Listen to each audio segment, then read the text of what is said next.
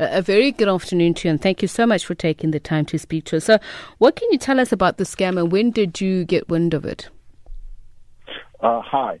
We actually got wind of it about 2 weeks ago, and what had happened was we received a call from some members of the public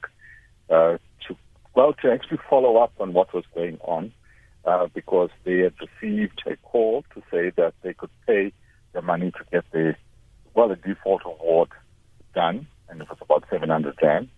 And then we had a few other calls where people were saying that they had to deposit about 2,000 rand for commissioner recruitment. That means they wanted jobs at the CCMA, and this person was actually calling them to say, if you put in 2,000 rand, then you're guaranteed of an interview, and also contact a medical practitioner for the medical clearance certificate. And that raised an alarm bell for us. Number one, simply because we don't charge the public at all for any service. The public, it's a free service to the public that they can refer the dispute to the CCMA and we will process it for them. Regarding awards, arbitration awards, there's actually no charge for them either. We issue them to the parties that actually been heard and that were involved in the hearing. And thirdly, the CCMA does not charge anybody to apply for a job or to pay to come to an interview or anything like that.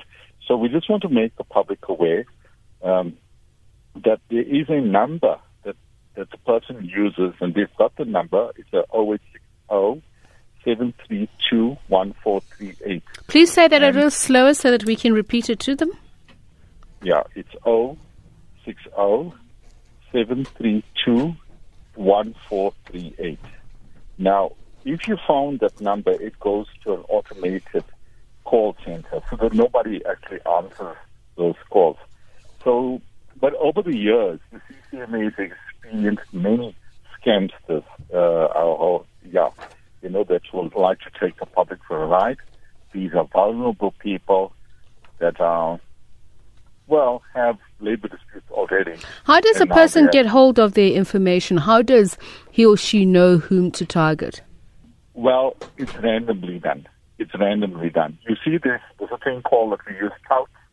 We actually operate outside our offices, and we work with law enforcement agencies to get them removed from outside our buildings and things like that.